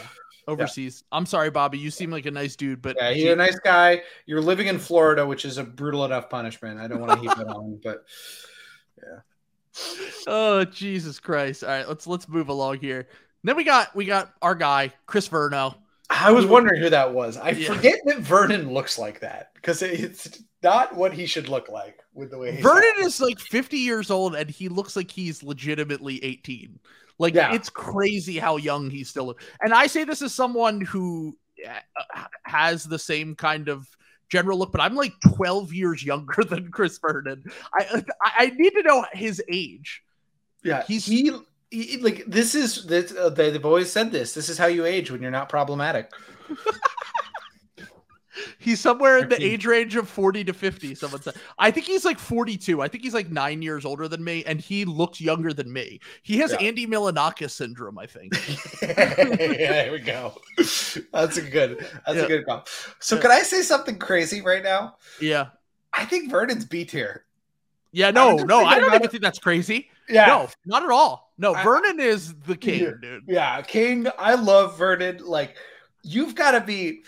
I like the mismatch, and KOC is on the mismatch. That is just the raw power that Vernon has is like unreal. Like he's so here's the thing. Boomer guy, he will get his ball knowledge wrong sometimes. I remember him doing his guys that won't fail and doing Marvin Bagley first. Yeah, that was tough. Oh no, like, but he's pretty good at something. He correctly despised Dylan Brooks. From the jump. Is talking correct shit to all the Boston media mafia for and endorsing Marcus Smart, which only confirms to me that Vernon knows ball. So also genuinely like very funny and like charming and affable. So yes, I agree. A lot of very good things going for Vernon. So he's basically like an evolved Bontemps in that, like, he's not afraid to say. And sometimes I think Bontemps has more ball knowledge than Vernon. I think that Vernon can get caught on the Barkley Bill kind of boomerisms. That everyone in media does to an extent, but very entertaining, very funny.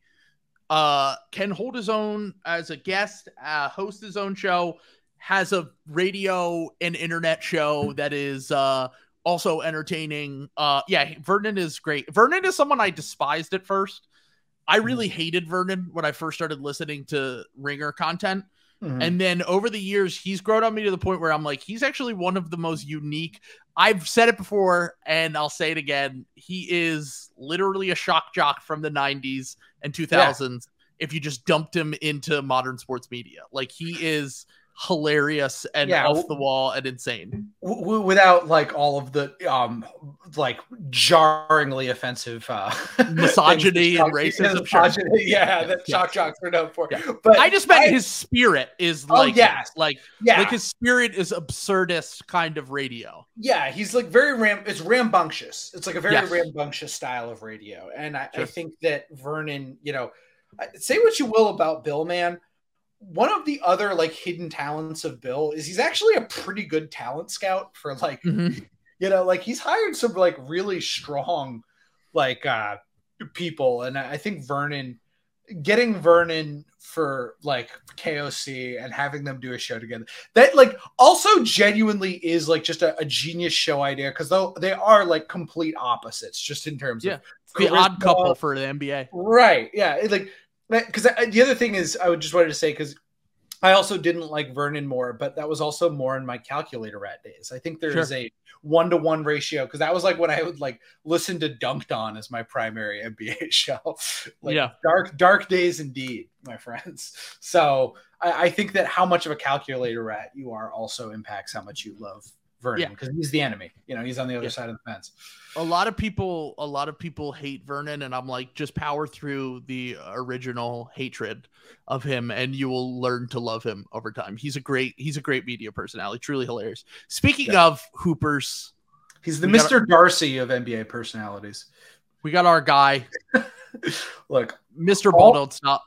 Okay, I had to include him just because he's such a large part of the Uniball canon that like leaving him off would have felt. There are some guys that didn't make the cut, and I felt like we talk about guys that are kind of in that realm of personality, but we talk about Ball Don't Stop more than pretty much any other fringe kind of media person. Like he's not even like his podcast isn't like massively popular. He's more known for the clips and the YouTube stuff, just like random shit.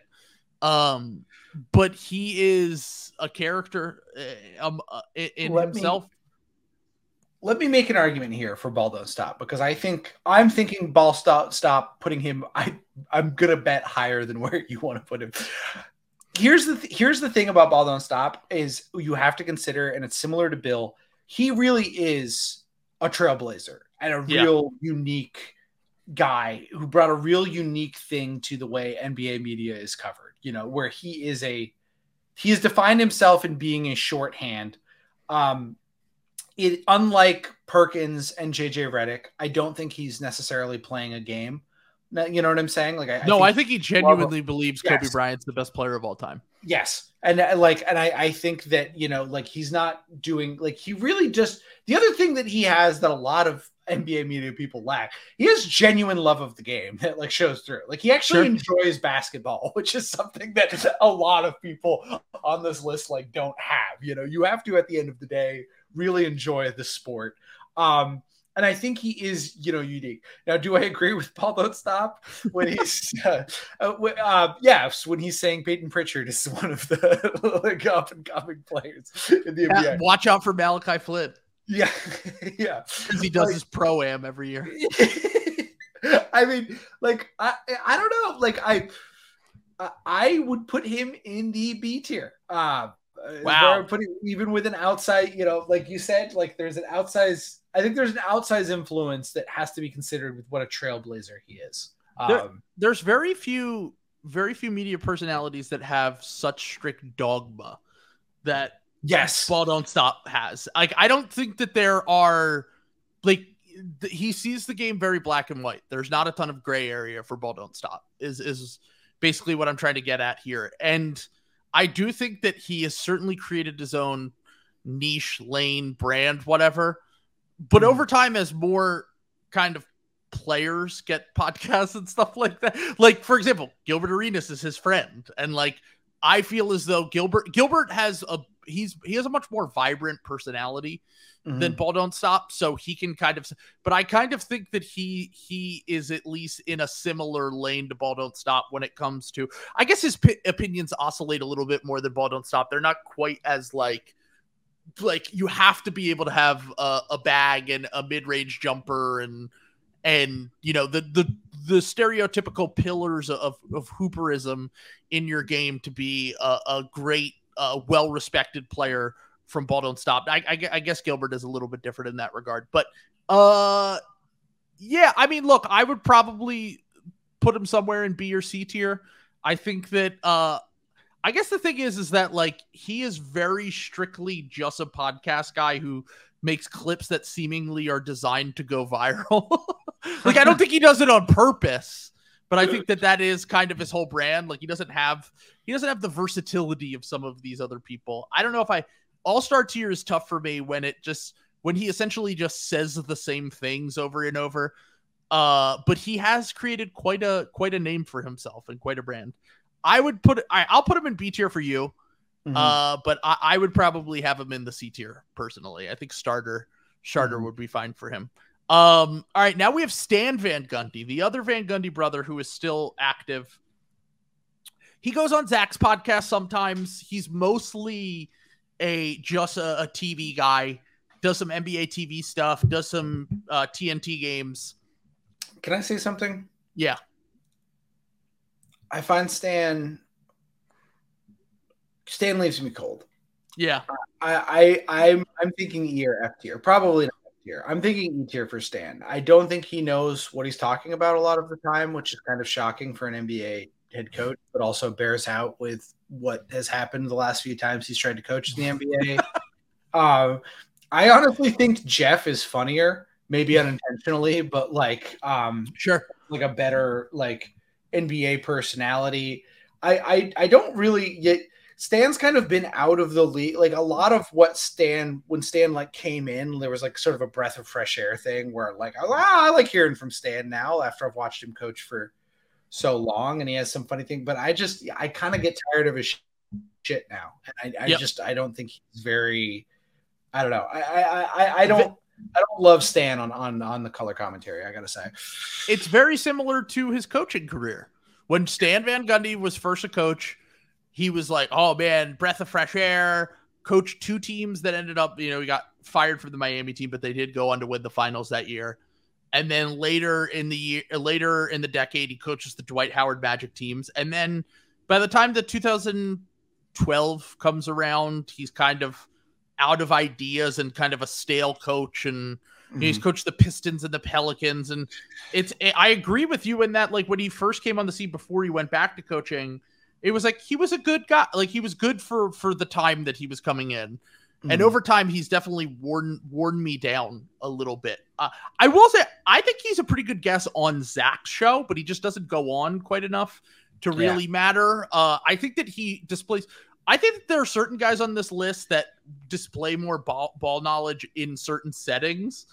And I feel like Van Gundy feels like he has to fit a role when he's doing the games. Yeah. And it's actually better for being a podcast guest, but I think that E end of bench tier is fine for Stan. I don't really think that he's not as personable as his brother, or at least as much of a character as his brother, I should say. Yeah. And he is still can be quite, he can be insightful sometimes, but he's kind of annoying and feels like a very, like you said, like a decade ago analyst kind of, and not really built for the modern game. All right. Kendrick Perkins. Let me cook here. Right, I'll let you cook for a second. I'll let you do your Boston Media Mafia thing. Yeah, here. Okay. So I'll just get, this is a classic strategy in PR spin. Okay. You get the bad thing out of the way first. This man has -1 billion ball knowledge. I've never seen a man on national media be more wrong about more things more often than Kendrick Perkins. Okay. Now that that's out of the way. However, Kendrick Perkins has made national media shows a lot more fun.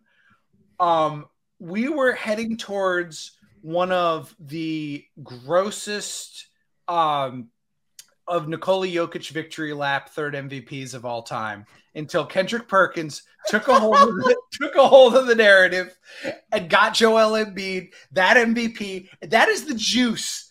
And didn't even vote for him. He voted for Giannis. And I think he voted for Jokic the 2 years before that too. That is the juice. And that is why I like Kendrick Perkins, because Kendrick Perkins is an X factor, and he does give like a weird, he's like the ultimate straw man. You know what I'm saying? He's a walking straw man argument. Like he is the guy who would SpongeBob voice, I was told Steph Curry wasn't a good shooter. Like he would say that. Like, so I think that is a valuable role. And I think that he actually is a more essential part of the NBA media ecosystem than like Ramona Shelburne or like Tim McMahon. I would argue D tier for my guy, Kendrick Perkins. Now let's hear your rebuttal. Well, I think that's fair. I think that Perkins, like you said, can be wrong a lot. But also he kind of fits that mold of TV personality, First Take, NBA Today, whatever the show's called, kind of perfectly, because he's kind of a football level reactionary guy where like I've always said that football allows you a little, and part of the reason why I think that someone like Bill and Russillo are pretty good. Actually, I should say Bill more so than Russillo, because Russillo is like weirdly not reactionary despite, the politics. But he because he's always like, let's take a step back and think about this, or we just overreacting, whatever. On a week-to-week basis, it's easy to overreact to football because the sample size is like a tenth of baseball. What is it? It's fucking an eighth or a fifth of the NBA regular season. And it's easy to overreact from week to week. Perkins kind of does this in an NBA capacity in a way that no one really does anymore. Like, no one overreacts quite like guys like Perkins on television. Like I said, day to day, week to week, whatever you just saw last, saying Bam Adebayo is like the best center the second best center in the NBA after the bubble, when Jokic and Embiid were like clearly, like, I think at the time were clearly better and continue to be. But like these kind of things that, like you said, wrong all the time, but you kind of need someone to balance out the JJ Redick types who are like trying to be so balanced and so let's take a step back, or even the Zach Lowe's. So I will grant you that he gets the, you say D tier? Yeah. Bench player? Yeah. Along with Richard Jefferson. That might kill you. They're in the same tier. Yeah. So yeah, I mean, look, he certainly has a unique personality. He just, like I said, the overreaction is necessary, but the ball knowledge is just like crazy off the charts bad. Crazy, yeah, it's really bad for me to put him anything. All right, and now we have, speaking of First Take, easiest Stephen one in the world. Yeah, I even need to say it. God tier. The God tier, the preeminent. He might be in double God tier. Like if we had it, this is the S. He is the alpha and the omega. He is the Thanos of sports journalism. Like we need to have a conversation at some point about how he was carrying Skip Bayless's corpse for too long. Wow. Yeah, I mean, look, he certainly has had quite the, it's funny whenever he goes on Bill Simmons' podcast and he reflects on his career and he talks about, how he was fired from he kind of has your nobody believed in me type come up story. You know what I mean? Yeah. Kicked off radio, kicked off ESPN, had to fight his way back on, started the show with Skip, and then Skip ends up leaving for Fox, and Stephen A is the workhorse. He's the main guy. He's the literal king and god of takes. Like there's no one that has the level of charisma, the level of kind of just pulling shit out of his ass on the spot, saying shit, riffing. Once again, he does overreact. He kind of has the Perkins overreaction thing, but he has perfected the take. Like he is the ultimate takesman. And Stephen A, like there's one clip I've always used where he has like It's like almost like a soliloquy about James Harden. And he has so many iconic moments like that. The Kwame Brown rant, so many rants and moments, and he's a 16 game player, dude. He's built for the moment. He could do in studio shit if you wanted him to do. He does he does post game shit on the court sometimes. He could probably he's called games before, I believe. He could probably do that. I think he did it from the studio when they dropped out like a year ago during one random game.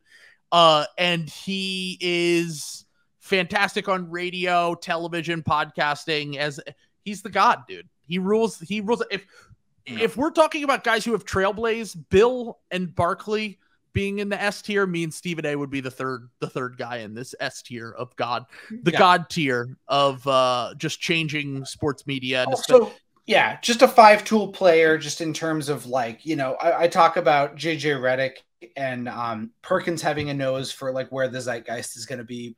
Stephen A invented that, you know, and he's on top of that, just like one of the greatest performance artists of this American century.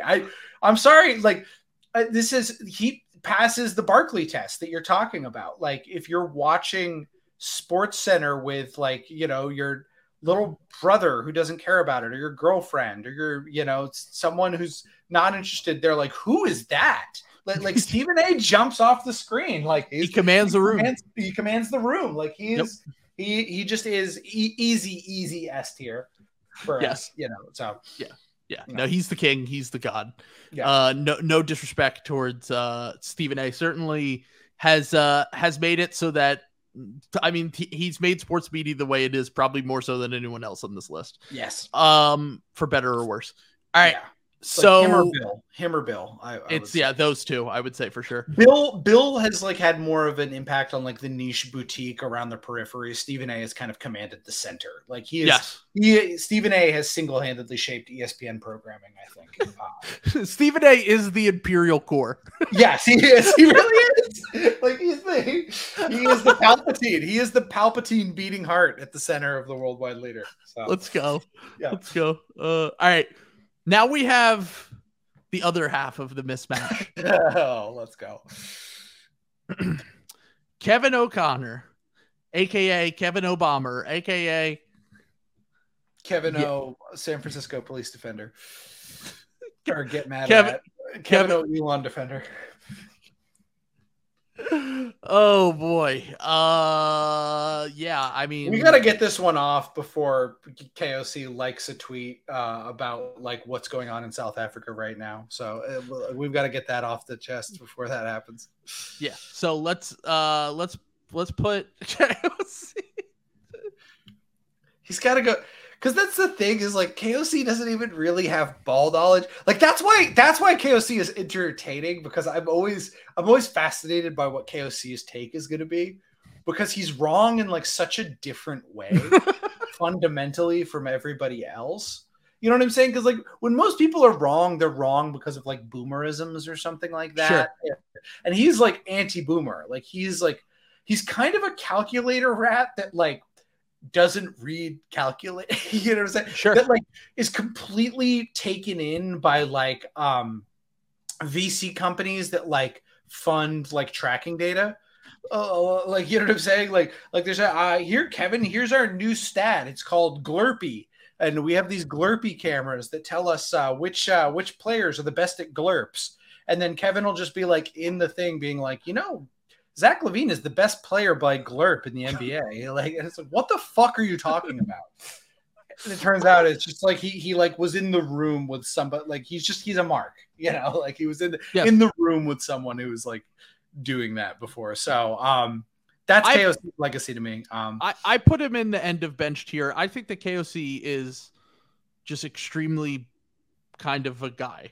Like, I don't really like that. I don't know how else to describe him as a personality other than like he's on shows sometimes and he gives a passable amount of ball knowledge and has gotten better with podcasting and kind of, you know, whatever he does, but is still, he doesn't do anything for me as an analyst. He's a diet Zach Lowe, and like Yeah.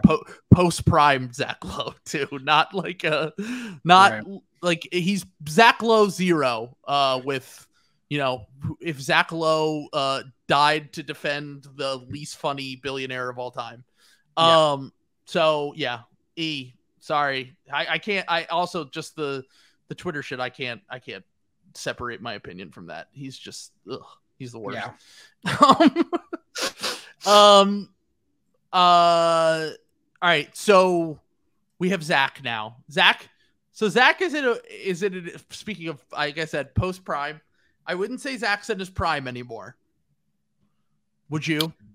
No. Zach's fell off like the last like 3-4 years, I would say. Well, Zach's role used to be like ultimate ball knowledge calculator rat, like like he was the New York Times of basketball knowledge. Sure. I feel like, you know, like where it's like you kind of checked everything against Zach Lowe. Now Zach has sort of moved into this dual like newsbreaker role where he's like, you know, you kind of know where Zach's like front office allegiances are. Like he's very close with the Heat and Raptors. You know, like he's got like some of his places. I still do think he's like better than pretty much everyone else on this list in terms of ball knowledge. Sure. But, you know, I you know, he's not the slam dunk he used to be. Like he's still like, he gets things wrong. Like now I'd say probably 1 out of every 5 Low Post episodes now, he'll say something. I'm like, what the fuck are you talking about? Like just a totally out of left field thing. And that used to like never happen. There was an episode recently where I can't remember the name of the Clippers person that he had on, but he had a Clippers person on, and keep in mind, Young Mahaizuk. Yes. Yeah. So he had him on, and keep in mind, we've talked about this all the time, but like probably is trying to protect his interests as well, and his access that he has for the Clippers. But and look, I've done it as a bit where I've talked up Terrence Mann on the podcast and in the Discord, and people make fun of me for it and shit. Like, I like Terrence Mann. He's a nice role player. Yeah. But the way they were talking about Terrence Mann was like he was a 21-year-old who had like all NBA potential. Terrence Mann turns 27 in a few weeks, and now we're at the point of the offseason where Zach is like on coast mode, as people have pointed out to me. Like he's not going to push back on that kind of shit. But like, I feel like 3 years ago, Zach would have pushed back on that and been like, look, Terrence Mann is a nice player, but like he's 26, about to be 27. Like, what are we doing here? And it's just little things like that make me feel like Zach can't be in the top tier here. But you know, I'm nitpicking. He still is one of the, and he's gotten way better on television. He's still one of the best podcasters. He's a good interviewer too, if he doesn't have boring ass guests on, like sometimes ESPN gives him, I would imagine, whenever he has to like interview players and shit. But overall, Zach, I'm going to put Zach in the Hall of Fame tier. I think that just some of this is based on legacy and the fact that like it is impressive how Zach has made such a following out of being the ball knowledge. Like he was, at least until recently, he was always top 5 on the podcast charts. Like he's built this huge brand with the Low Post of being the most knowledgeable sports basketball podcast out there. And unlike Bills and unlike some of the others that I enjoy, he never gets into like the ESPN type shit that they do. And I by the way, I like that stuff. We do it on here sometimes. It's fun to do it. But like if you want a pure ball knowledge podcast, Low Post, from a national perspective that is accessible for pretty much everyone, Zach is still the best. Yeah, he's the best. And you know, the other thing, just a quick aside too, this isn't gonna pop early on with Zach. You know, this is like the antithesis of my Stephen A. Smith point, but Zach is also low key a hilarious character. Like, sure, mostly unintentionally, but Zach, just curmudgeon, grumpy Zach is, and the fact that I just know his tics so well, you know, like he's essentially like a a cranky cousin to me who like I don't know, like lives in Iowa or something and Sure. is like mad about like parking going on during the Iowa State Fair or something like that. Like I was gonna say he's if Verno was molded by Stern, Zach was molded by Larry David and Jerry Seinfeld. Oh, absolutely. Yeah, that's a great the 90s canon of pop culture and what they were molded by. It's very obvious in their personalities and just their overall aura, I would say. Right, exactly. Yeah. Exactly. And then we saved worst for last. We have Reggie Miller. I was gonna try to argue for Reggie and D tier, but because I'm trying to get past because like Reggie just like is a troll. Like he is a troll like on the broadcast. Like Sure. Like he is going out of his way to needle everyone, which I do think is like kind of a bit, but I don't know who it's for. Because I think he just kind of pisses everyone off, you know? Like, yeah, Reggie. Look, actually, I will say, based on some social media posts that I've seen from Reggie, he seems like a very nice guy. I just think that he just is bad. He's just not good at color commentating. He gets shit wrong constantly. He is, and like, look, I'm fine. Takes and opinions and projecting and all that shit. Everyone gets shit wrong all the time.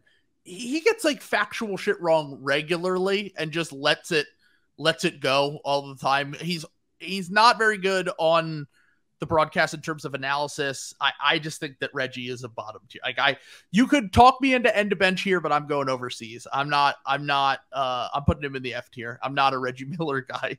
I just think that like TNT had a stretch where it was like really terrible how many like bad commentators they had, but Reggie kind of is the only one left for me where it's just like if Reggie's on a game, I'm like, fuck, this is gonna suck.